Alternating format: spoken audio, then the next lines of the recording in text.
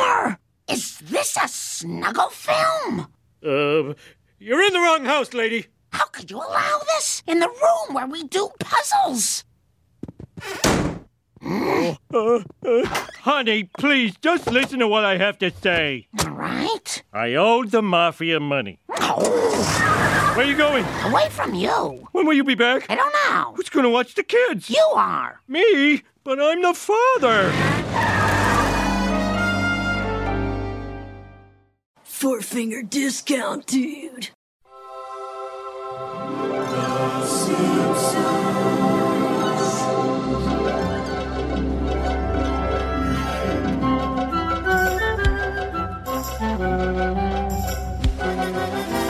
Welcome to Four Figure Discount, the podcast where you are always guaranteed a series of horny events. This week we're here to review episode GAB F18. It is the Bonfire of the Manatees. I'm Dando. I'm Guy, and yes, we are coming to you live from Planet Satisfaction. Oh man, what a good place that would be to go visit. I don't think I want to live there. Too much satisfaction is never a good thing. Oh, can you have too much satisfaction? That's a question for you. I like to think we live in Satisfaction Town, Dano, aka Geelong. You know, the centre of satisfaction. Satisfaction for your taste buds. There's plenty of good eateries around here. That's true, and you know, some of my favourite people are in G-Town. You know, the lovely Louise, Mr. Dando, me mum, all manner of nice people from G-Town. So, yes, Satisfaction City, let's call it. Hey, you know what wasn't entirely satisfying? This episode. Didn't like it? Not the best comeback. It's season 17, folks. We are now reviewing the 17th season of The Simpsons. This was episode 1. And look, to mine, not off to the best start. Some good bits in it, but also some bits that just did not sit well with your pal Guy Davis. Bit of a mishmash for me. I thought the setup was quite fun with the porn and all that kind of thing, with Fat Tony getting involved, and because you see that we've had this story so many times now, Homer and Marge fighting. It's just like, this again. So it sort of feels like at least they addressed it in this one here, though. Like, you know, Marge is sort of aware you do the same spiel every time. The thing is, why do you always go back to him? But in this one here, it's not like Homer was an absolute arsehole. We've all been in a situation where we've made silly decisions. He's done this before, where he's made a silly bet. He borrowed money from Fat Tony, so in turn, the only way to get the family out of it was to film a porn at his house. But he tried to get Marge and Lisa out of the house. He didn't want them to know. It wasn't like he was deliberately being an arsehole. He was just like, all right, what's the best way to fix this situation? How can I fix this? All right.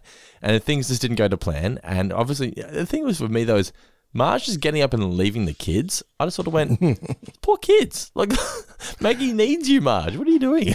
If this guy sucks so much that you're willing to bash into his car 3 or more times, take the kids with you. This guy should not be supervising small children. And by the way, Dando, just your whole thing on that, I beg to differ. I'm sorry, because I wrote down at least twice during my notes. Hang on, let me say this verbatim. Geez, Homer, you suck. A few notes later, yes, Homer continues to suck. At what point? What, the whole taking the bet? No, it's a little later on. I think I've just written, geez, Homer, you suck. I'm trying to figure out what part of the episode this happens in. But I think it's just before the introduction of one Caleb Thorne. So I'm trying to remember the actual saying. We will go through this, and that's the bit that I'll say, that's when Homer really sucked. Because you're right. I didn't mind the, I guess, setup and maybe even the first third or first half of the episode. Because you're right. I mean, people have done stupid things and tried to cover them up from their significant others. You know, no one wants to be seen badly by the one they love. And you're right. He also tries to do it in a way that's not lying by admissions. Like, well, you know what? Marge doesn't know we're unheard of. I can understand that, even if I don't condone it. I mean, I didn't think he was horrible. He's certainly done worse things in the past to get Marge angry. You know, even for example, like you didn't like the episode with the van one where he buys the caravan. Homer. Oh yeah, RV. Home Away from Homer. No, that was like one towards the end. That's what I was thinking as well. No, Mobile Homer is what it's called. Mobile. Called Mobile Home. There we go. I didn't mind that one either, but you thought, you know, he was a dick for, you know, at least in this one, he wasn't spending like the family savings. You know, he was just, he made a silly bet, borrowing money from the game mafia. Did like that part. I don't know. maybe because, I mean, I know we're watching these week by week and there should be some sort of reset that goes in, but Yeah. it just feels so often that we're watching The same story. Homer fuck up. And, by the end of the 25 minutes or so, Marge has forgiven him. And, at the end of this one, skipping to the end, she takes him back because you're just like one of these big dumb manatees that I sort of look. I mean, admittedly, he did a good deed by standing up for the manatees against these jet ski douchebags. But in doing so, he also said, I would be the guy doing this as well if it wasn't for me trying to get back with my wife. Yeah, it's indicative of the way the show went in the early 2000s, I think. I'm sorry to keep bringing up the whole Family Guy comparison and that kind of thing, but it really, I mean, I'm not a huge Family Guy follower. I mean, I know what it's about, I know its tone and all that kind of stuff, but I wasn't really a huge fan of it. But watching it's been like, oh, yeah, you can really feel the influence of those other shows in there. They're trying, sorry to repeat myself, but yeah, it's trying to be edgy. And oh no, The Simpsons doesn't need that much edge. Well, I was surprised they had Caleb Thorne come out and say to Marge, the problem is it's you. You're the problem here because you kept expecting him to change despite the fact that he's never actually, this is still the same person you married 20 years ago. So it's kind of That's correct. Yeah, so you've actually pointed out to the audience now. So it's like, why is she still with this guy? He's clearly not going to change. Yeah, but also at the end when she's, saying, oh, yeah, you're like a big dumb manatee. I'm like, well, yeah, because a relationship based on pity is just got a rock-solid foundation. Yeah. You compare the Homer fucking up and Marge taking him back in the earlier seasons compared to this, and it's just chalk and cheese, isn't it? It really is. I mean, I don't know if one of our fine patrons, or even you, Dando, or someone else who likes The Simpsons, because there are people out there who do, put a link up to one of the early episodes where I think Homer was feeling a bit of self-pity or, not feeling a bit down on himself, and Marge sings You Are So Beautiful to him at the end. It's like, oh, that's nice. Yeah, it's the episode where he gets the hair and then loses the hair at the end. And he's feeling sort of, he's feeling embarrassed and he feels ugly, basically. He feels less of a man, yes. Exactly. And then Marge sings that and it's just as like... dudes who lose their hair sometimes do. Yeah. And you watch that and, from people who have been like yourself and myself who have been married, it's just like, that's just like so awesome. You can see why the show became such a success when you watch scenes like that. Like that, mate, you forget you're watching an animated series when you watch scenes like that. In this one absolutely. Here, you're left scratching your head going, yeah, but why are you going back to him? This doesn't make any sense.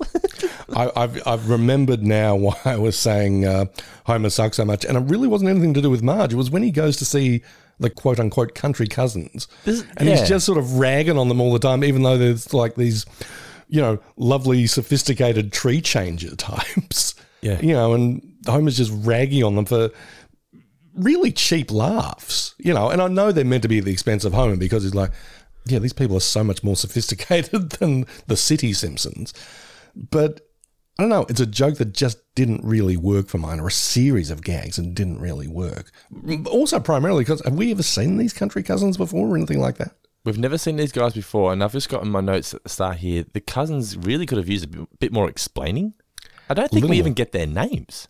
We don't, to the best of my recollection. It's so confusing. It's like, you've introduced these cousins for the sake of having the gag of, oh, look, Homer thinks they're hillbillies when they're the opposite. If anything, he's the hillbilly compared to them. But they've got no names. Why should, if you don't even give them a name, why should we care? Precisely. And I kind of like the characters as well. I mean, I think that they could be really, quote unquote, useful. I mean, I wouldn't mind seeing these kind of recurring characters. Yeah. I can see it from this, because I remember there was one of the Simpsons writers or maybe producers or whatever did once say that we were careful not to introduce more Simpsons family members because it's like, it's not that it steals the limelight away from the Simpsons, but when you think of the Simpsons, you're supposed to think of the core. If you start adding distant family relatives here, there, and everywhere, it's just like, so they're also Simpsons. But are these guys Simpsons? I guess they are Simpsons because they're Homer's. Well, who knows? The explanation is, how are we cousins? Oh, our dogs are brothers. Yeah. And I was like, what? What? Yeah. But the, I'm sorry, I'm like, what the fuck? what the hell? It's very confusing. Yeah, I'm not too sure about that. But yeah, but- I know you've turned me around. Now I'm less, not that I didn't like this episode, but I think I liked it more before speaking to you. Okay, but as we've found, Mr. Dando, as we go through the episode, we'll probably, cherry pick the bits that we like, and by the end we'll go, that wasn't that bad. Did Maybe. you like Alec Baldwin as Caleb Thorne? I always like Alec Baldwin, even though, I'm sorry, one of the great voices of, modern art and entertainment. Just that, I love that voice. But it didn't, he like actors sometimes do when they're on The Simpsons, not really being Alec Baldwin playing a character this time around. I mean, he sort of dialed down his traditional Alec Baldwin-ness, shall we say. It wasn't a great guest performance. I don't think you would have even really known it was Alec Baldwin unless someone told me. Yeah. I mean, I think you'd... Yeah, when Caleb Thorne made his first appearance and he starts talking, I'm going, well, I knew Alec Baldwin was a guest star in this, so I'm guessing this is going to be him. And I'm listening, it's like, well, this sounds like an Alec Baldwin impersonator. Did they get William Baldwin or maybe Stephen Baldwin? And then after once, oh yeah, it is him. But you're right, it takes you a second. And for someone whose voice is so distinctive, that's a little unusual. But this was actually the originally pitched when they were coming up with ideas for the movie. And LGN was considering this to be the movie story, and they realised I don't know what the reason was. Maybe they didn't think they could flesh it out for a full film. But I'm not barely sure this flesh could it have out been. for 25 minutes. I was going to say you had to use the full 90-second intro here, just to flesh out to the 20. I know, which I'm not complaining about that. But you also had a really long couch gag as well. So in my notes, I was like, "Oh, this not a good sign." Not a good sign. No, yeah, it's no. a bit. It shows that the material in the sandwich is pretty thin. Yeah. But you're saying about Alec Baldwin there. I think with the season premieres, they like to get a good guest star, so they can sort of say, new season of The Simpsons kicking off with, everyone's favourite actor, Alec Baldwin. And it takes me back to season 11 with Mel Gibson, right? Because that was That's right, season 11 premiere. This was the first episode of The Simpsons to air in September, for a premiere in the US since that episode, since you first started this podcast, Beyond Blunderdome with Mel Gibson. Holy moly. So I think they've been pushing them back to October, but now they've gone back to September for them. This was September 11th. This one actually aired in 2005. Oh, boy. Yeah. Hey, my favorite. What were your favourite moments from the Bonfire of the Manatees, besides the end credits rolling? Besides the fact that it finished. No. Yeah, as I said, I mean, I did highlight in green, Alec Baldwin, one of the great voices. So I didn't mind that. And I'm a sucker for manatees. I quite like them. I think we've talked about manatees on previous episodes. I think when we were talking about Dr. Katz that time, Dr. Katz, professional therapist, and there was the bit with Jim Gaffigan, the comedian, and he's sort of doing his bit about the manatee in there, or the sea cow. And I was like, I think these animals these delightful sea mammals get a bit of a rough trot, So I was happy to see them get their just desserts and be regarded as the sea cuties that they are. And, of course, who does not dig the 70s funk soul disco classic Car Wash? Great song, of course, yeah. I mean, it perfectly fit for the classic film Shark Tale. So Elliot's flicking through Stan, I don't know, a few weeks ago, and you see Shark Tale, and he was big on sharks at the time. He was like, I want to watch that one. I was like, you don't want a kid. He's like, no, I do. So we put it on, and we get about 15 minutes in, Elliot's like, nah. Elliot's like, Too much Scorsese. Yeah, he's like, that's not sold. Well, the thing is, that film just relied so heavily on the cameos of the stars. It's like, Well, it's Will Smith, Jack Black, Angelina Jolie, Robert De Niro, Martin Scorsese, and I'm sure there are a few other there's others, halfway decent names in there. Yeah, Elliot was bored after 15 minutes. Because he was just like, why is that shark not eating? He was so confused by the idea of a vegetarian shark. It's just like, this shark not eating people. Yeah. You're raising that boy right. The wisdom of children. Well yes, done, exactly. Little Elliot. I enjoyed Homer's quick thinking of when Marge walks in the porn. You're in the wrong house, lady. And I liked the hours, the opening hours of Christmas Town. Open every day, close on Christmas. Close.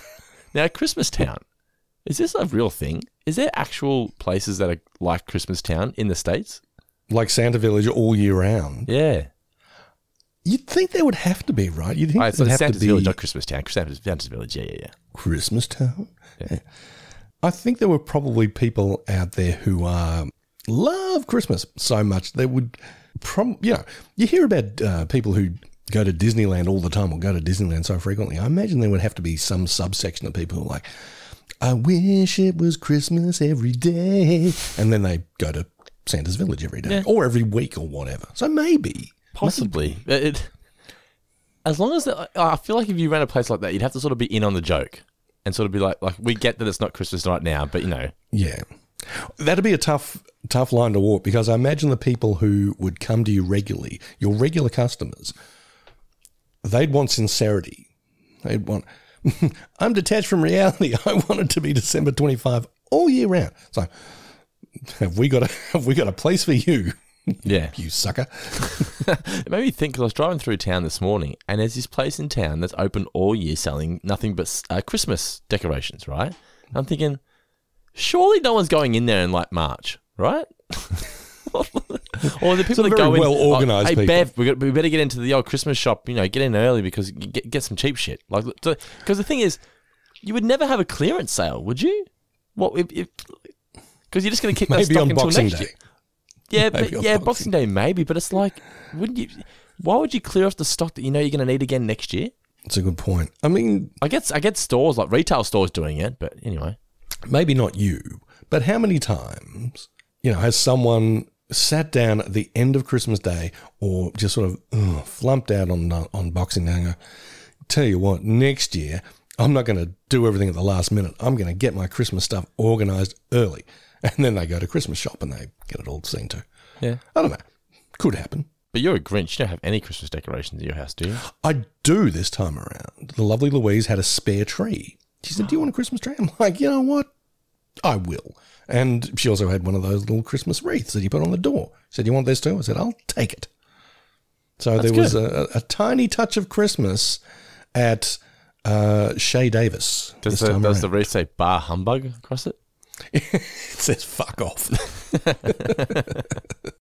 If you're a fan of everything we do here at Four Finger Discount, you can support the show for as little as $1 single $1 per month, where you'll not only be granted eternal happiness, but you also get access to exclusive podcasts, our exclusive Facebook community, prize draws, and much, much more. So become a member of the Four Finger Discount family today by going to patreon.com/fourfingerdiscount. Link is in the description of this podcast. Next question. You there, eating the paste. Now, before we get into trivia, a very special rendition here of some shout-outs for our beloved patrons, because I'm going to read out a couple, and Mr. Guy Davis is going to take over the $20 patrons for this week. But I'm going to start off now by saying to you, $100 patron of the month is, of course, Mr. Elliot J. O'Neill from the Simpsons Index podcast. Thank you so much for your ongoing support. My good sir, check them out, the Simpsons Index podcast. Check them out, subscribe, and listen to their goodness. Also, shout out to our man Andrew Zer, the $50 patron of the month. Andrew Zer, we love you so much, my good friend. Now, Mr. Davis, it's time for you to read out the names of our awesome $20 patrons. Okay, $20 patrons. Oh my God, we're shaking things up in season 17. Up is down, black is white, and Guy is reading out the $20 patrons.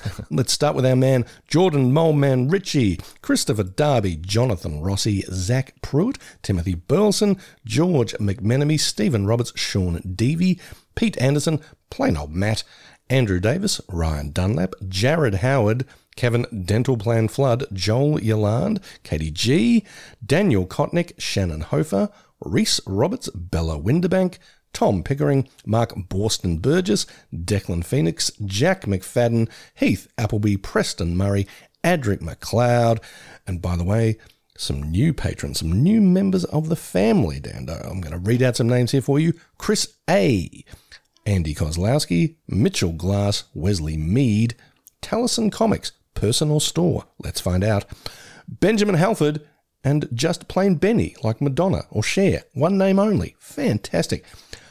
Dano, I've got a newfound respect for you because, oh my God, that was exhausting, reading out that long list of names. That's only going to get longer in the future, we hope. And also, yeah, just realising what a stellar bunch of people we have. as we like to say, keeping the lights on at Four Finger Discount HQ. Exactly right. For just $5 a week, you can get your name read out on all of the podcasts we do here on the network. So thank you so much, guys, for your support. It does mean the world to us. Also, a shout out to our man, Brian Hughes. He was a $100 patron last month, and he wants us to review Pee-wee's Big Adventure, which we will be getting to by the end of this month. So Pee-wee's Big Adventure, it'll be available exclusively on our Patreon as well. Also, we're about to review The Sandlot Kids. I know it's just known as The Sandlot in the States, but we call it The Sandlot Kids here in Australia, the early 90s coming-of-age classic for everyone who grew up in the 90s. So The Sandlot Kids, if you want to hear us reviewing that, you can find that on our Patreon channel as well. All right, Mr. Davis, trivia. Hit me with your first question, sir. Okay, then. What is the final score of the football match that Homer is watching? Shit. I don't know. I'm going to say 31-28. You couldn't be more wrong. Well, you probably could.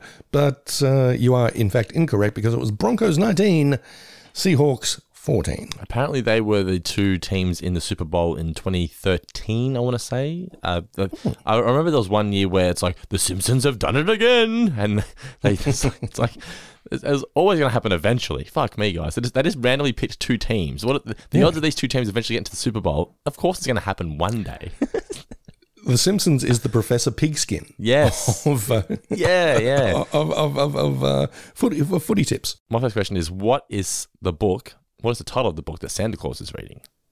Oh, it's Tom Clancy's Op Center. Correct. What month does this episode take place in? I'm going to say August.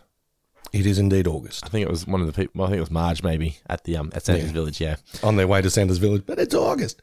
What film does Carl reference when they walk in and see the two porn stars? Is it Fahrenheit 9/1? I was like, good title. Yeah. Well, that's what I had in my notes. I was like, I'm a big fan of sex puns, so I think that's why I like the story, because there's so many sex puns in Speaking of that film, name the two actresses who were in it. Oh, I'm going to look at my notes and cheat. I know it's not cheating. I guess it was Angela Dare and Sultry Stevens. Oh, yeah. I love a good porn name. What would be yours, do you think? I don't know, Mr. Nice Guy? Yeah, I'd be the romantic porn star. Would you be the guy in the film, or would you be like one of the extras? I like to think I'd be the star. What about yours? Isn't it like the name of your first street and the name of your first pet or something? Isn't it? I think I was like Max Donnelly or something. Max is a good porn name. It is a great porn name, yeah. Max Donnelly would be mine. What's your first pet, first street name?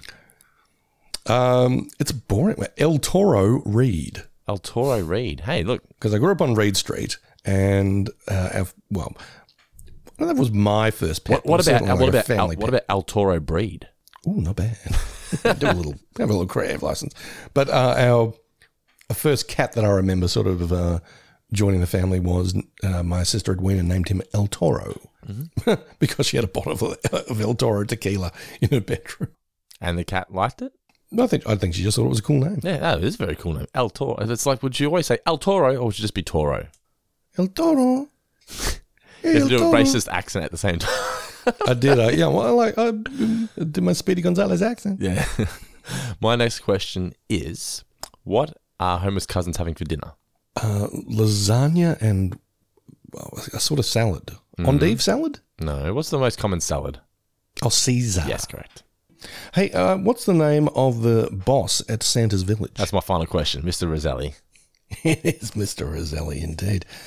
Well, I could swap that out for another question. Hit me with one more, then we'll head into our review. Let's do it. Okay. Where is Caleb Thorne's ex Miranda from? I've also got that in my notes. Corpus Christi. I didn't even look at my notes. I just remembered. Corpus Christi, you are correct. Well, all right. Sir. There we go. That's trivia, guys. First trivia for season 17. We'll be right back, guys, with our in-depth review after this very, very short break. Yeah. Good news, everyone! Yes, everyone's favourite podcast from the year 3000 has returned. It's Tales of Futurama, available exclusively for Four Finger Discount patrons. Starting all the way back at Space Pilot 3000, we're reviewing every episode of Futurama as we sink back a cool, refreshing can of delicious slurm. So be sure to sign up today, or else Bender might tell you to Bite my shiny metal ass. Tales of Futurama, available now at patreon.com/fourfingerdiscount. This message proudly brought to you by the Hypnotoad. The original air date of The Bonfire of the Manatees was September 11th, 2005. It was written by Dan Graney, directed by Mark Kirkland. We, of course, had a chalkboard gag once again because we had the full intro. It was, do any kids still do this anymore? I was going to say, does any kid? Oh, does any kid? Yeah, does any kid still do this anymore? Yeah. And then the couch gag was the one where they're going through the security at the airport and Homer keeps getting buzzed in his underwear. That's what I was saying. Like, it was like 90 seconds before the episode started. I was like, wow, they are trying to kill some time here. They certainly are. The episode kicks off with Homer watching his team. Now, I didn't know whether that was meant to be like an in-gag because Hank Scorpio gives him the Denver Broncos. Ah. And he's watching That's a good point. My Team. I was watching the Broncos. It says My Team when he's thinking, flag. You know, you're a big fan of the flags. Flag gag. That was never referenced again, the fact that he owns the Broncos. I just didn't know whether that was meant to be a little reference to him once owning the Denver Broncos thanks to Hank Scorpio.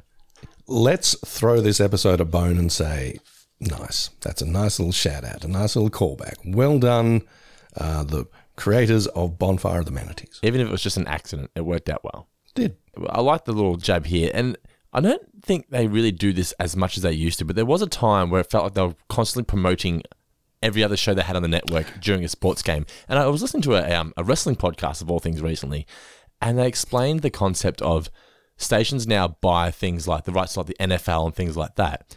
Not necessarily just for the fact that they want people to watch the NFL. They like the fact that they can use the NFL to promote their other shows. And I was like, oh yeah, it's sort of like, you know, I never sort of looked at it, so they don't look at it as the fact that you're just buying one show, that you're buying promotion for your network.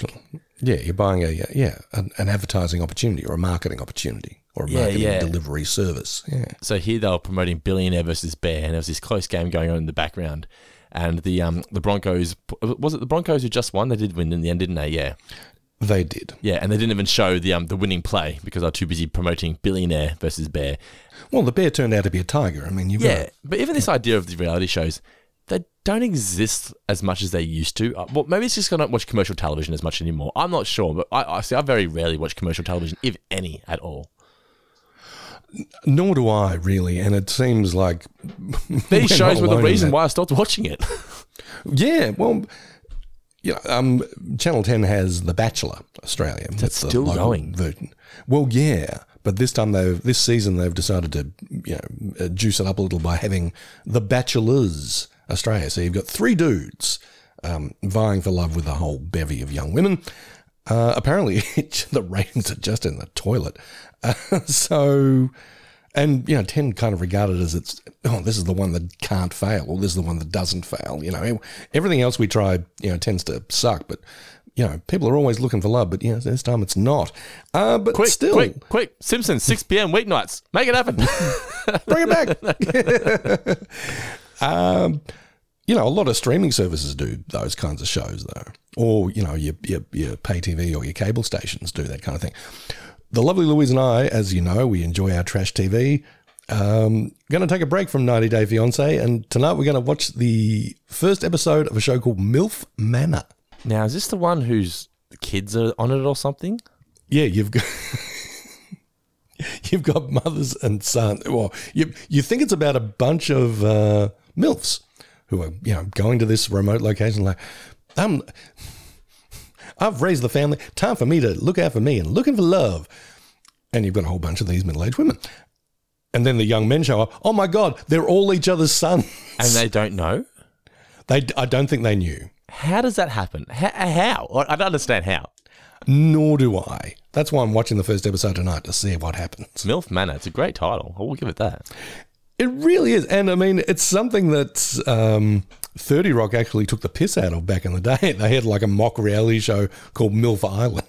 So basically it's now going to be 30 Rock predicts the future instead of The Simpsons. It's pretty much. Yeah. 30 Rock, that's a show I need to go back and rewatch. I mean, I loved it when it first... I think it was like season 4 or 5 where I sort of like fell off. I was like huge on 30 Rock, and then it just felt at some point there was like a change. Did someone leave or something on 30 Rock, or was there... I'm not sure. Maybe I just stopped watching for some reason. I'm not too sure. Same with Community. I think it was like season 3 or 4 where I sort of fell off. I think I watched the first couple of episodes of season 4 and realised, I think I don't know if Chevy Chase had dropped off of that. Yeah, he left, and I was like, this isn't the same anymore.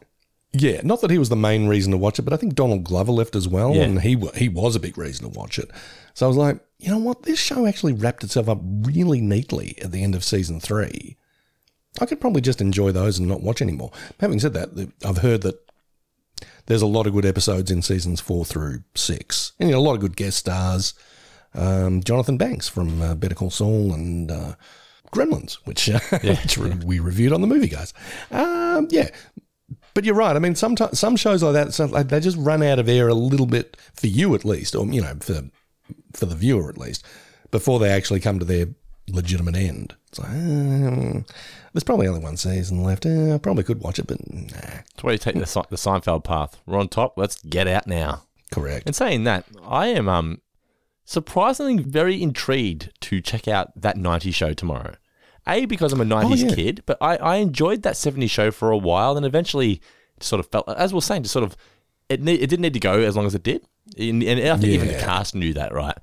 But that 90s show, I'm intrigued to see how 90s it is, I guess. Because sometimes you see things that are like set in the 90s and it doesn't quite feel right. Of course, they usually have a blockbuster in there somewhere and things like that. But besides that, it's just like, it doesn't really feel 90s. I'm just interested to see how they handle it. Did you ever watch that? Did you watch Blockbuster? That was horrific. It was so terrible. I watched about 20 minutes of the first episode and went, what the hell is this? Yeah. So bad. So, how do you fuck that up? Like, how do you actually fuck that up? The nostalgia of going to a video store, it should write itself. How do you fuck that up? I don't know, man. It was just I know it's meant to be the last blockbuster, but make it feel nostalgia-y. And it just didn't feel like it at all. I was not a fan. I think it got cancelled, didn't it?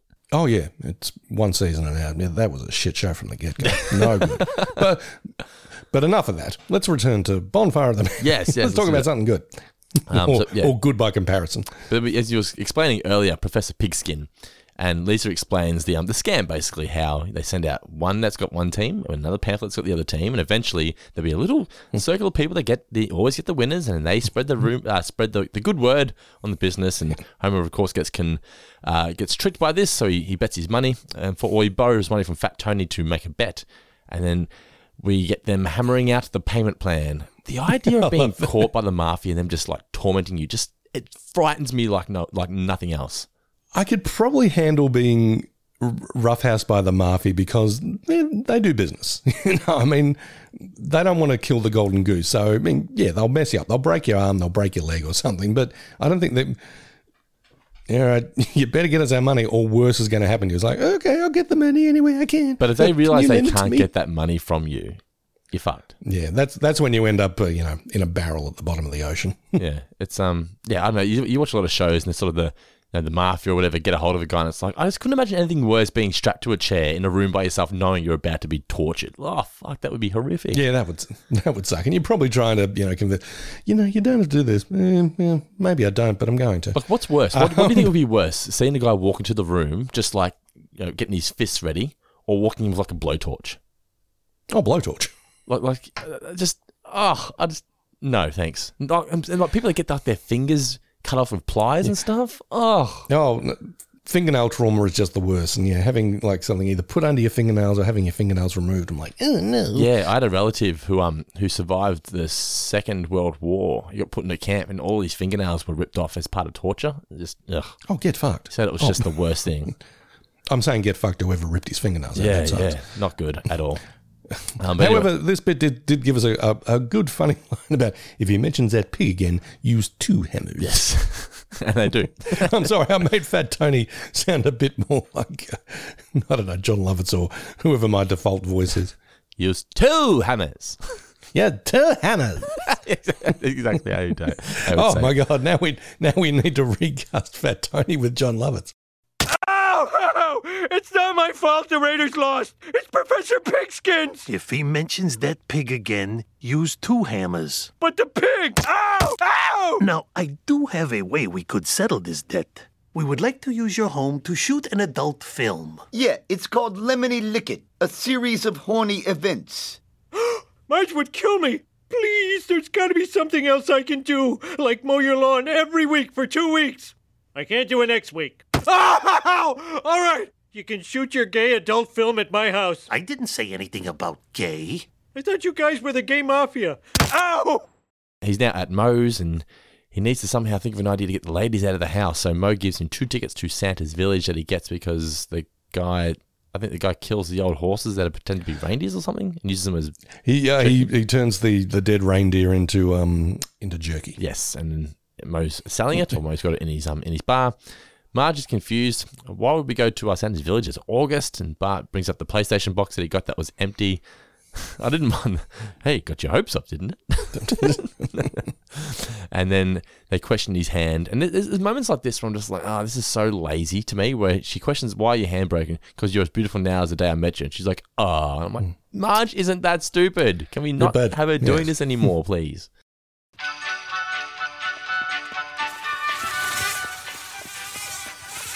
Welcome to Santa's village, where it's Christmas every day. Closed on Christmas. Those reindeer look really uncomfortable. That's because they don't thrive in this environment. What you reading, Santa? Tom Clancy's Op Center. You don't seem very jolly. Well, Santa got some bad medical news. So they're now filming at Homer's house, and we get the Planet Satisfaction. Then Lenny and Carl enter. Of course, Lenny and Carl know who they are straight away. I just enjoyed that. It's Angela Dare and Salty Stevens. So Homer says, I'll let you be in the movie if you keep quiet. And Lenny says, I think you'll be the sound guy. And Carl's going to be in the sex scenes. Yeah. Then we get Marge, who was really excited to see Frosty the Snowman, which I enjoyed. Frosty! Where's your hat? Oh, dear God. Don't tell him. Don't tell him I've lost the hat again. We're on their way home now. Lisa's got a rash from where the reindeer licked her. And Bart asks why they put the blanket over Santa Claus's head. And then, this is the thing about being a parent now, right? Trying to come up with all of the stories to justify to Elliot why, like when Elliot finds all, as we discussed earlier, kids, they see things for how they are. Elliot's got all these questions about Santa, but why is Santa here? How can he be there? Why is he in this shopping center and now he's over there in that shopping? Trying to come up with all these different stories to explain that, it's a fucking full-time job, mate. Because I haven't fallen back on that they're Santa's helpers yet, because Elliot is such a literal person that if we took him to see Santa after we told him that they're just Santa's helpers, he would be like, well, it's not Santa. Like, he'd be like, well, I'm not doing this. Like, the whole Santa's helper story, how does that actually work on kids? I don't get it. Oh, it's just Santa's helpers. Hey, kids, it's Santa. Like, how can they possibly believe it's Santa after you've just told them it's Santa's helpers? That really is a tough one. I mean, you've got to come up with a fairly, not convoluted story, but it's like, yeah, they're Santa's helpers, but do that guy a favor and say, no, pretend that he's Santa. It'll make him feel good. I just made the decision to never shop at Market Square and Westfield on the same day. Because I did it one day and I'm like, I'm never doing this shit again. I just never make that mistake. No, you're messing with your kid's head. Yeah. But anyway, yeah, so they're on their way home. Marge sees that she's about to say to the kids, let's be easy on your dad, blah, blah, blah. Let's pretend that we had a good time. And she sees Gentleman's Relief Productions truck out the front. Not exactly subtle, the porno production van. Listen, I got a tattoo of Foghorn Leghorn on my right thigh. Are we going to get into any trademark or copyright issues here? Because we could put a Band-Aid on it and say my character just got stabbed. Relax. 3 guys will put their hands on it, okay? Now, everybody is very much in love, and action! Everybody much in love and action. Everybody much in love. I thought it was very good. And then Marge walks in. She calls it is it a snuggle film? A snuggle. It says a snuggle film. Yeah. Snuggles, I love Marge's use of snuggle for sex. I know you're a fan of it, and so am I. In all honesty, it's a bit more than cuddling. It's snuggling. Remember when we reviewed Homer Alone, when Marge has the nervous breakdown, and maybe later we can snuggle. Snuggle. But Homer here, you're in the wrong house, lady, and she cracks the shits. And she can't believe that they're doing it in the room where they do their puzzles. That reminded me of you for some reason. What, me being annoyed that, or just the fact that I do puzzles? Like, in the room where we play our board game. I get home, Nicholas just got people filming porn here. On the table where we do our puzzles? So she goes in the car. Marge, I've got a perfect explanation. I owed the mafia money. And Marge has had enough of this, so she storms out. Who's going to look after the kids? You. Me. But I'm the father. And I'll just write my notes. He's right, Marge. What are you doing here? Why are you leaving the kids with this madman? And she didn't say goodbye to the kids, so she comes and says goodbye whilst crashing his car. So I'm like, so not only are you leaving the kids, but you're destroying their only form of transport to go and get anything from the house, and then you're just leaving. I'm like, okay. Yeah. I understand the frustration. I get it, but that Marge is feeling. Yes, it's out of character. Yeah, it does. It feels very out of character. So the family are now discussing dinner or what they're going to have for dinner, and Homer says, this is what happens every time I annoy your mother. She goes out, we have waffles. And Bart's like, we got no waffles. And it's a bit of sauce, Homer's magic marinara sauce. Okay, ketchup, yes. At least she's not using her sense of imagination. Then Mo calls. Come on, Marge, when are you going to call? Up, let it ring. Play hard to get. That's hard enough. Oh, my darling, I love you. Please forgive me. Hey, Homer. Mo, what are you calling me for? You told me to call. You wanted to see if your phone was working. Well, what if Marge tries to call while I'm talking to you? Well, ain't you got call waiting? Of course I have call waiting, you idiot. I just never learned how to use it. Uh-oh, it might have broken the phone. I better call Mo. Oh, hey, Homer. Mo, will you get off the line? They really dumbed down Homer in this episode when you think about it, didn't they? Like, really dumbed him down. More so than usual, absolutely. Yeah. It's it's the more you look into it, it's like, yeah, it wasn't great. This kind of humor just doesn't work for me anymore. I don't know, I think maybe just because I've seen it so many times, this like almost this exact same joke.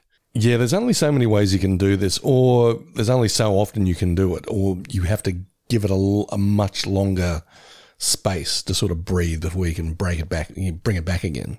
Marge is then waiting at the rest stop, and she's about to sort of give in and say, I better call and tell him I'm coming home. And then she says to Homer, usual thing, you buy me chocolates and they got tasting bites out of them and things like that. And you feel sorry for Marge here, but they've written the character so pathetic by this point that you just go, it's your own fault. You choose to go back to him. Was it before or after she makes the phone call that she sticks her finger in the cigarette lighter thing in the car? I didn't get where that was going. Nor do I. I wrote down, hey, what's with the self-harm? Yeah, I was like, is she trying to open up a sunroof or something? I thought you were honestly trying to feel something. Yeah, it was strange. I didn't understand that at all, but that's when she makes the call to Homer. And Homer's, as he's talking to Marge, or lemon cream, you're going in the Marge pile. Then someone is trying to get into the phone box, and she realizes it's a manatee, and thankfully Dr. Caleb Thorne comes over and saves the day by giving it some kelp. He says they're called sea cows or dugongs as well. Yeah, we refer to them as dugongs here in Australia. Meanwhile, Homer's still on the phone asking where they keep the socks that don't smell like feet and things like that. So basically they're trying to balance it out that this new heartthrob's come here to... And they never played up that Marge and Caleb were romantically going to get involved. I liked that element at least. It was never Marge was... I hate it when, Marge and Homer have a fight, and all of a sudden this new romantic guy just magically appears in her life. And it's like, no, after this 20 years of marriage, that doesn't happen. You just all of a sudden fall in love with somebody else. But he's going to give her a new sense of purpose. He's just showing her a new direction in life. He's not trying to be romantically involved. He's just giving her a reason. He's a guy who's thoughtful and sincere. And these are qualities much lacking in Homer J. Simpson. Then Marge pulls in and Elliot at Christmas time asking about Santa, where she asks about all the saving the manatee questions. Good girl, yes. This animal means you no harm. She's a sweet old Florida manatee, also known as a sea cow or dugong. Hello, Marge. Where do we keep the socks that don't smell like feet? I'll call you back. I'm Dr. Caleb Thorne, and I would do anything to protect a manatee. Except harm another manatee. And what if by harming a manatee, you could save 2 manatees? But before you answer, consider this. The manatee you'd have to harm is pregnant. Those are the questions that keep me up at night. Then we get the little sea plant for the final sequence where the jet ski hits the manatee and he has to go give it a hug. Jet skis make a return later in the episode, obviously, and then they're having coffee. And as he says here, it's your fault for expecting Homer to change. And I just went... We all know this, but to say it in the episode makes it sort of like, what? Yeah, you're almost admitting defeat to yourselves. Yeah, and going forward, you can't really have a Homer and Marge breakup episode anymore because you've now made the viewers realise, you're right. Oh, wait a minute. This happens all too often. She should be leaving him. What are you doing? He is never going to change. What do you keep doing? What do you keep putting yourself through this for? And then as she's thinking about that, he goes outside and delivers the manatee in the car park. Homer, Lisa, and Bart are now looking for Marge. Apparently the car's now fixed. Or was the car still smashed in the back? Well, we didn't see the back. We didn't see the back. I thought when they pulled in, we might have seen the back. I'm not too sure. But Bart's in the cage. And then they go into the place that luckily just happened to go to the right cafe. To the exact cafe. Well done. Good detective work. Yeah. And then the worker describes the difference between handsome and rugged. Would you call yourself rugged or handsome, Mr. Davis? Homely. I reckon you're ruggedly handsome. Well, I think you're handsomely rugged. Try my best. But rugged means you look at him, as the guy says. Then Marge goes for a swim with the manatees, and she cleans out its ears, and we see that it vomiting and things like that, which is what Homer does at the end of the episode. She's glad to have bonded with it and takes her to its lagoon full of bugs. We've still got the family looking for her. They're looking around. Homer says, we're going to go stay with my cousins who live out here. And I was like, okay, cousins that I didn't really know existed. And by the end of this episode, I'm probably assuming you're never going to see them again. But whatever. It was the strangest thing to introduce these cousins, not even give them a name. It was just so weird. Like, why couldn't they have just gone and stayed at a B&B with these guys? Yeah, how are they? Yeah, why make them a relation? Yeah, why? It makes no fucking sense. None at all. Like you could have had Homer doing this exact same gag to people to a Airbnb or whatever. Yeah, Airbnb wasn't a thing back then, but a B&B out in the sticks and have him go, "These country folk." This is how you could have the exact same joke, and it probably wouldn't feel as cruel because they're not his family. Really? Yeah, it was just so fucking stupid. Just imposing on the goodwill of these people who are, clearly a lot nicer than he is. Yeah, it was weird. So they find a new burger plate. I'm going to say it's all their birthdays to get free food. Yes, after Scobos and Dim Willies. Mm-hmm. And they arrive at the cousin's house. Cousin Homer, how are you? And this must be Bart and Lisa. Well, aren't you nice-looking kids? Hey, do you folks want to see a quilt that's been in our family for 5 generations? I warned you he was an idiot. Well, all I need is some moonshine and someone playing the harmonica, and I'm as happy as a pig in plop. Or having lasagna and Caesar salad. Don't laugh. They're doing the best they can. So, Homer, how are you? Oh, just great. Things couldn't be better. And how is our lovely Marge? She, was killed by a falling air conditioner. Well, that's terrible. Oh, it wasn't all bad. As part of the settlement, her funeral was air-conditioned. To have him go, we're having lasagna and Caesar salad, it's like, okay, fine, the joke's done. But to have Homer just continuously doing it throughout, I can tell they probably thought it was hilarious at the time when they were writing it. But even little bits like, they're at the dinner table and he's just eating like a slob. You can see little bits of food coming off his fork and ruining the place. I'm like, yeah, honestly, what's the point of this? It's not funny and it's not moving the story ahead. It's just, it's dickish. Makes up the story about Marge being killed in front of the kids and no one questions him on it. Oh, that's right, yeah. As I said in my notes, yes, Homer continues to suck. And then we get this joke that they've fucking done 1 million times. Homer going to use the outhouse. My recording studio. This is... Why are we doing this again? Why? Dan Green's been with the show for a long time. I'm going to look up when he first started on The Simpsons because he must know this kind of shit. Let's have a look. He wrote King Size Homer. Some are 4'2". Oh, he actually wrote My Sister, My Sitter, which I think is one of the worst episodes of the Golden Era, if not the worst. He wrote Realty Bites with so he wrote some good episodes. But boy, oh boy, and he wrote this episode. This was not one of them. I Annoyed Gruntbot. It was another good episode. But he wrote good episodes. This was not his finest work, that is for sure. So, how are we related again? Our dogs are brothers. Oh, yeah. I just wrote here, I don't know what's happening anymore. And then they see, Lisa just magically sees Marge through the binoculars. What the fuck? Yeah, the geography in this episode is right up. She can hear her. She can hear her as well. The geography in this episode is right up there with On a Clear Day I Can't See My Sister. Yeah, Marge is saying she got her groove back. And I did enjoy Homer being hustled by the chickens over chess.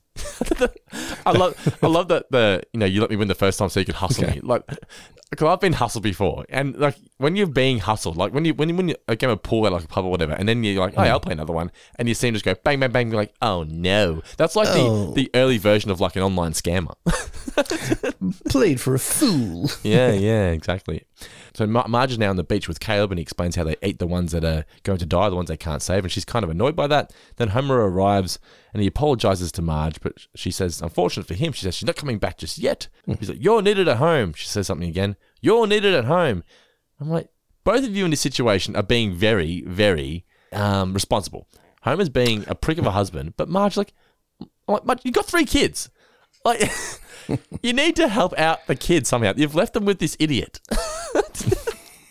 The manatees can look after themselves, or Caleb can look after the manatees. Rescue these children, Marge. You're needed at home. I'm sorry, homie. I just can't find it in my heart to come back right now. Well, that's very reasonable. You stole my wife. I'll kill you. Homer! I have no interest in stealing your wife. But Marge is getting something from her work with me, something a strong, passionate woman like her needs. A purpose. Wow, I can see why she loves you. She doesn't love me. She's just trying to find herself. Oh, you know everything. I don't know everything. I'm just a man. And what a man. We're walking along the squid port, just along the beach there, and Homer asks the kids, is Marge saving or killing the manatees? And she's saving them. Homer's like, okay, we'll come up with a plan, but then he just gives up. He's like, oh no, I can't be bothered doing that. I'm like, what is the purpose of this story? What's it telling us about the Simpson family, about Marge, about Homer? What's it telling us? What you're doing here, now that you break it down, what you're saying to us here is Homer has no interest in being a better person. And it's just expecting of Marge to just stay with him, which she does. And then he sees the jet skis heading for the manatee, or Bart sees the jet skis heading for the manatees, and they're hitting them and blah, blah, blah. And then he says, pick on someone your own size. He somehow, did he get that swan from somewhere? Did we see him get the swan? No, but given that they're on the sort of touristy pier, one imagine there would be little swan paddle boats lying around. I didn't mind the gag, like pick on someone your own size. Well, they're roughly our size, maybe even a bit bigger. And they're about to get away with it, and he calls them rubes.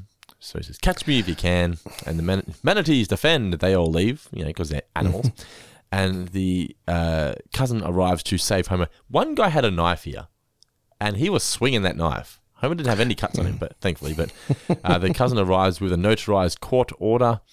And then still, poor dumb country mouse can't even count when he asks Homer how many fingers he's holding up. What the fuck? Yeah, and also the bit about rubes. I don't know. Is that meant to... this long, drawn-out thing about rubes. What the hell? Damn show. Be more funny. Yeah, Marge is thankful that Homer risked his life to save these manatees. I'm like, what the... How many days have you been with these manatees, Marge? Anyway, so... No, you're the real endangered species, homie. A devoted husband. I'm like, no, in fact, he's actually not. No, he kind of sucks. He's come to find you because he wants you to come home to look after the kids so he doesn't have to. A devoted husband would have gone, my bad, you go take some time, I'll watch the kids. It would be nice if just one of these episodes sort of ended that way, Well, they used to end with Homer realizing, I need to change. Granted, he never did, but these ones never tend to end with Homer saying, I need to be a better person. It's just a case of, I'm sorry, Marge, please take me back so I can do the same shit again next week. Having Marge pointed out in this episode, Homer, what you usually do is you do something, you say you're sorry, you give me some half-eaten chocolates, and then I take you back, and then you do the same thing the next week. It's like, well, if you can say that, Marge, then why are you doing it? Is the joke meant to be on us as viewers? That's a really good point. Yeah. Marge says she'll always choose Homer, and Caleb starts to think that he needs a woman, and he has a conversation with the manatee, Miranda from Corpus Christi. Then the manatee. That's the chicken. That's the fried chicken shop. Corpus Christi. No, that's that's the new donut. We need to look up if there is in fact a donut shop in Corpus Christi called Corpus Crispy. There's not as a failed marketing. What are you doing with your life? We then get the manatee posing as Homer at work, and it's about to die of dehydration, so we get the car wash ending with Burns and Smithers, which just comes across like something like, how do we end this?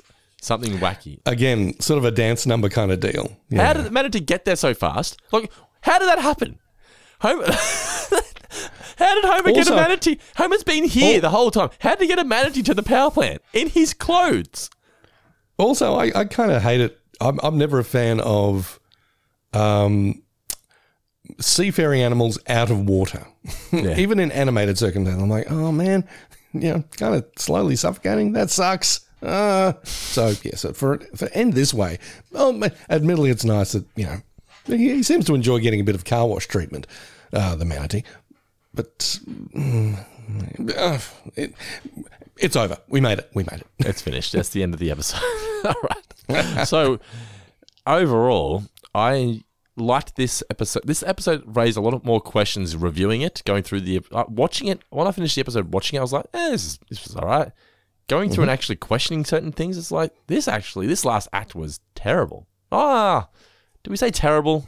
Had its moments. It just didn't... not great. It was put together with, very put together with sticky tape and chewing gum. It just feels like, this is one of those scripts where surely there was somebody at The Simpsons who would have read this and gone, but what about this? And who's that? And are we going to give those guys names? And how did the manatee get to the power plant? Like, they're the kind of things, if I worked at the Simpsons, I'd be like, can we just try at least try and have this make sense? Or even, you don't have to see manatee at point A getting to point B. You can just have the traditional sitcom thing of, closing on Homer saying, oh, don't worry about that. I've got a brilliant idea. And then you cut to a manatee in the big chair. You don't know how it got there, but at least Homer acknowledges, I've got a brilliant idea. I don't know. You can fill in the blanks from there, but this, you don't even sort of get a chance to fill in your own blanks. It's like, wait, what? What happened? Because wasn't this the story there that Marge says you have to go to work tomorrow or something? Well, I think, there's a semi-regular acknowledgement now. It's like, Homer, don't you work at the power plant? Oh, I'm off having wacky adventures. Yeah, I don't know. Maybe that whole rant was, maybe there is, I don't care. What did we learn, Palmer? What did you learn from the episode, Mr. Davis? That handsome is when you look at yourself, but when rugged is when people are looking at you. I learned that I am down for some Corpus Crispy donuts. I don't know about the name. Crispy sounds nice. Corpus? If you had a Krispy Kreme donuts in Corpus Crispy, surely you call it the Corpus Crispy, right? I think, here's my thing. I think you should make it like the old Big Mac challenge where, if you said to all beef patty, special sauce, lettuce, cheese, pickles, only on a sesame seed bun. Home, you're drooling on the mic again. But, it used to be if you went to a Macca's and said that, and you said it within a certain amount of time, it's like, you get a free Big Mac for being such a fast talker. If you can go to the Corpus Christi Krispy Kreme, and you could say it a lot smoother than I just did, you get yourself free glazed. I've always thought, the franchise Sushi, right? Sushi. They should make an ad campaign where you just go around and say to people, you get a free sushi if you can say sushi 5 times in a row really fast. Try and do it. So say the word sushi. Say 10 times in a row. Sushi. Say it 5 times. Sushi. No, I can't even say it once. It's hard. Sushi. So if you went around the street, by the way, guys, if you do this, I want some credit. But Sushi should go around and just have some guy saying, hey, can you say our store name really fast 5 times? And it'd be funny seeing people try to say it. But then the name Sushi would be stuck in your head. It really would. It's just, it writes itself. Yeah, everyone would be eating sushi. I should be in the marketing team. Well, that's one of the services that we provide here at Four Finger Discount Enterprises. From this day forward, your name shall be... All right, Mr. Davis, it is the first week of the Guy Davis New Name Championship for Season 17. Let's see if Philip J. Hawkins can go back to back to back. The three-peat. What do we got this week? Okay, then. Let's start with 1.4. Every Marge has its thorn. That would be our man, Fergus Jeffs, who won the wildcard draw last month. So well done, Fergus Jeffs on the board with 1 point. All right, and back in the wildcard draw already. Everything's coming up. Everything's coming up, Fergus. 2 points for Aquamargine. Aquamargine, yes. Okay, that is Ryan Dunlap. Ryan Dunlap, 2 points. Well done, sir. Well done, Dunlap. 3 points go to a good manatee is hard to find. Before I explain who that is, did you just say well Dunlap? Yes. Because that was great. If I did, yes. if I said well done, Dunlap, well done, Dunlap, then I thought you just like let's just say, I thought you just well done, Dunlap. Moving on. I was like, no, that needs some applause. The 3 Let's points. say I did. The 3 points. First position for the first round is Nora Coker. Coker's back. It's Coker, right? No, that's Coker. Nora Coker, nothing like the real thing, Nora Coker. She's back with 3 points. All right. Welcome back. Welcome back, Coker. Yeah, there you go. All right. So, leaderboard currently Fergus Jeffs 1 point, Ryan Dunlap 2 points, and Nora Coker 3 points. If you want to be a part of it, just going to be a $1 plus patron. Link is in the description of this podcast. We would appreciate if you could all send us some dollar dues, get some support, and get access to a bunch of exclusives, including we're about to record our review of The Sandlot Kids. Very exciting stuff. All right, Mr. Davis, now time for some mailbag. Mailbag. Jamil is here. Ooh. All right, the first question here, I asked for some questions on our Twitter, @4fingerpod. If you're not a follower yet, please do so, @4fingerpod. We are closing in on 7,000 followers, so we would appreciate if you could all, if you haven't yet jumped on there, I'll chuck the link in the description of this, @4fingerpod. I post several times daily, bit of Simpsons stuff, bit of movie stuff, bit of Seinfeld stuff, bit of just, regular Dando life stuff, all on there every day, 4fingerpod. Make sure you hit that follow button. Okay, first question here comes from Rob Turner. Rob asks, if you had the chance, would you A, guest write an episode of The Simpsons, B, guest star in a Simpsons episode as a character, C, guest star in a Simpsons episode as yourself, D, have 2 spaghetti dinners, E, trade it all for what's in this box, or F, marry a carrot? 2 spaghetti dinners does sound pretty terrific. It does, although spaghetti's so filling.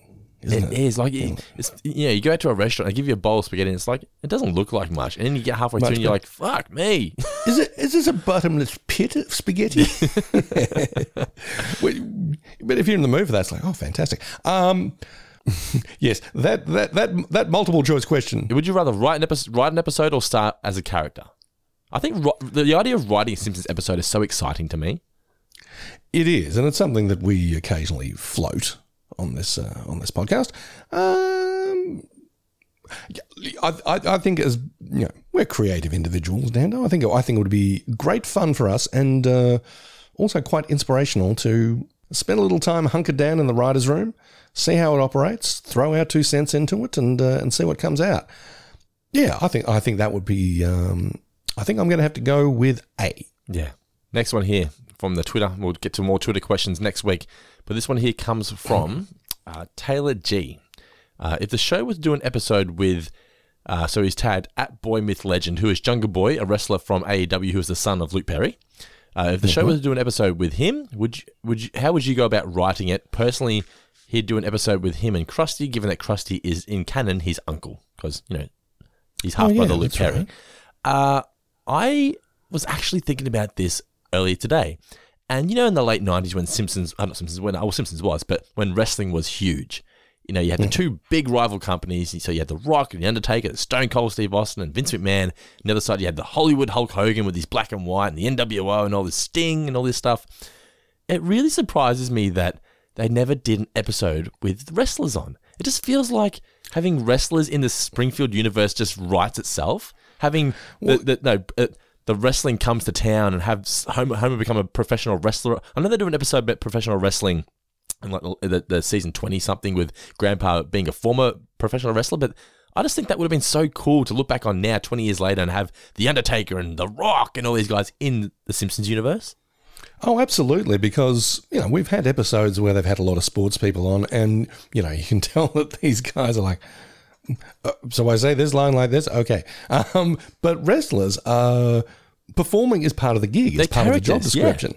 Yeah. So they would bring a lot more oomph and gusto, I think, to their guest role. So yeah, you're right. It's completely surprising that we didn't or haven't, seen the likes of these performers on the show before. And I don't know. I mean, Homer's pretty ageless, so I think you could have him, even at this stage of the proceedings, put on like a luchador helmet or something. And a luchador mask. It's like luchador, Nacho Libre, is that what the movie's called? Yeah. Like one of those Mexican wrestlers that are always masked. And have him become the sensation of Springfield as, the big new wrestler in town or whatever. I don't know. But I honestly think it's something, you can still do it now. Have AEW just fucking, because it's never been done. Have the AEW just, the business, to send some of their wrestlers down, including Jungle Boy, and have the tie-in. The Jungle Boy is Luke Perry's son, have the tie-in with Krusty. Have, maybe Bart could become his manager or something. Yeah, because I feel like Bart would be because wrestling's not real. So I'm sorry if I spoiled that for some people out there, but you could. There's no reason why Bart couldn't be the manager of Jungle Boy in an episode of The Simpsons. I think it'd be really good cross promotion. I think it'd be a lot of fun. I am really surprised. I was thinking about it, and then when this question came through, I was like, wow. I was just thinking about it earlier. I'm like, how the fuck has there never been like a wrestling company that's gone, let's do some cross branding here? I'm wondering how much wrestling used to air on Fox back in the day. Oh, you mean in the States? Yeah, it was never on Fox wrestling. So maybe that's. Okay. I guess that would be why, because you're promoting a show on another network. But they've promoted things, and I'm sure they could work something. Surely is the ratings that episode would have gotten in the late '90s, having Stone Cold and all them on it, would have been fucking huge. I still think it's something that could definitely work in. If you're listening out there, Simpsons or AEW folk, make it happen. I reckon it'd be good fun. All right, let's go to the Patreon mailbag now before we wrap this up. This question here comes from Mark Blossom Burgess. He says, "Is Mr. Burns starting to soften? Is it odd that Mr. Burns wears loafers that are former Gophers, but he's also happy to save the manatee at the end of this episode? The whole Mr. Burns character has just changed." We did get some episodes in recent seasons, maybe it was even like last season, where he came across as the evil Burns of old. I think it was the snitch one, the 7 Beer snitch. Like, you own the prison and things like that. Evil Burns is great. Like, Evil Burns, when he goes to being Evil Burns, that's awesome. When he never cared about anyone besides himself, including Smithers.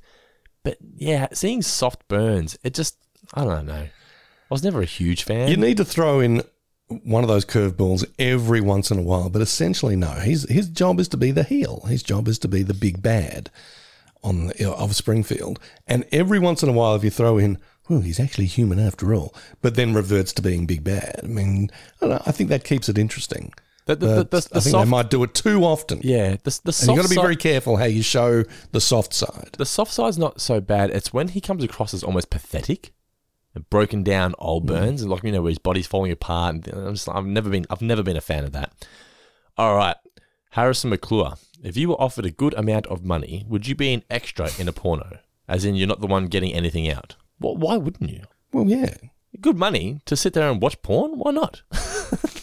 Yeah, if I don't have to participate in any way, I'd probably put on a big fake mustache and like a silly hat. Or something. You play Guy Incognito. How do you do? I would. Porno? What is a porno? Oh yeah, I'd probably pull the exact Guy Incognito face of walking in and going, and then walking out. Talia Enriquez. Or Talia Enriquez. Talia. Sorry, Talia.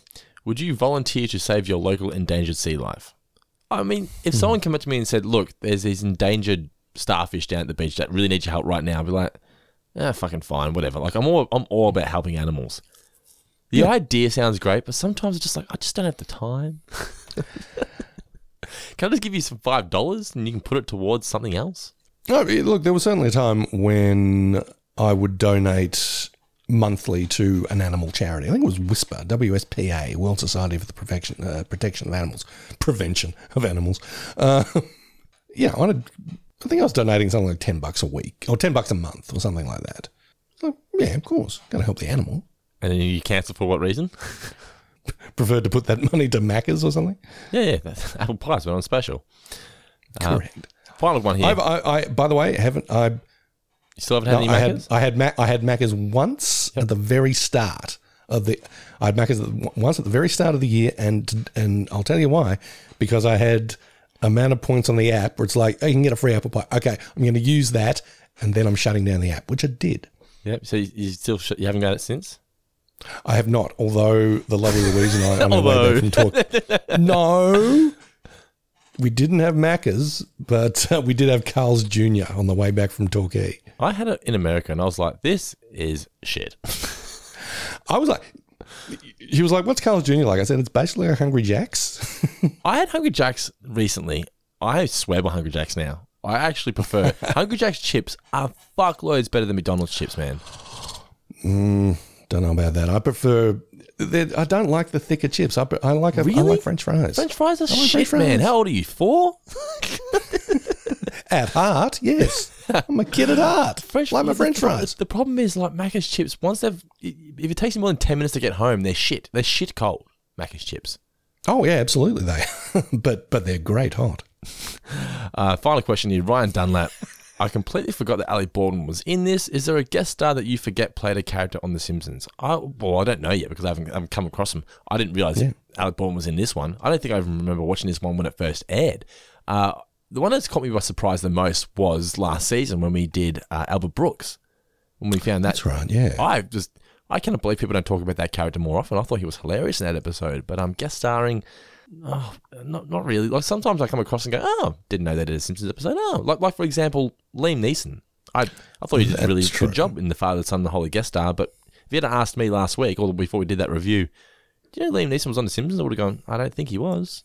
And I do a Simpsons podcast, so I think I know. I think I know a thing or two about The Simpsons. Yeah. All right. Thanks for the questions, guys. We do appreciate it. We'll get to more of your questions in the coming weeks. Don't forget to follow us at FourFingerPod, or you can send your questions to simpsonsmailbag@gmail.com. I'd like more questions to come through to the mailbag, so simpsonsmailbag@gmail.com. If you've got a spare moment this week, chuck us a question. I'd love to hear from you. Or if you've just got a kind message or a hateful message, if you've just got a message in general, send it to us. We'd like to know we're not just yelling out into the void. Yeah. Don't forget to also please continue to rate and review us on Apple Podcasts or Spotify. Wherever you find this, just check us 5 stars. If you leave a few kind words as well, that would be great. Helps us with the algorithm of iTunes. We are the highest rated podcast on iTunes, Simpsons Podcast. Very impressed with you guys for all your hard work for getting us up there. We're well over 1,300 ratings now, so thank you so much for supporting us in that way. And as we always say, if you do have a spare $1 or $2 in your pocket, we would love for you to show your support for this show by becoming a patron. We do give back so much in return, not just early access, but a bunch of exclusive podcasts. You get the Facebook group, you got Zoom chats every month with Guy and myself, prize draws, and so much more. It's for as little as $1 single we do. So you can do that. The link is in the description of this podcast, patreon.com/4fingerdiscount. We bring you this show. We got Talking Seinfeld, Going Down to South Park, The One About Friends. If you haven't checked out any of those shows, please do so. The downloads are increasing by 200% each week on that. So thank you so much, guys, to everyone who has checked out those ones. So Going Down to South Park, Talking Seinfeld, The One About Friends. If you haven't checked them out yet, please do so. I guarantee you're going to enjoy it. This has been the Bonfire of the Manatees. Mr. Davis, the next episode we're going to be reviewing here on 4Finger Discount is titled The Girl Who Slept Too Little. We've also got some pretty exciting guest stars coming up in the coming weeks as well, so we'll announce those on Twitter and Facebook in the coming weeks. Any final words for those amazing listeners out there? Mr. Dano, was this a Snuggle podcast? Shh.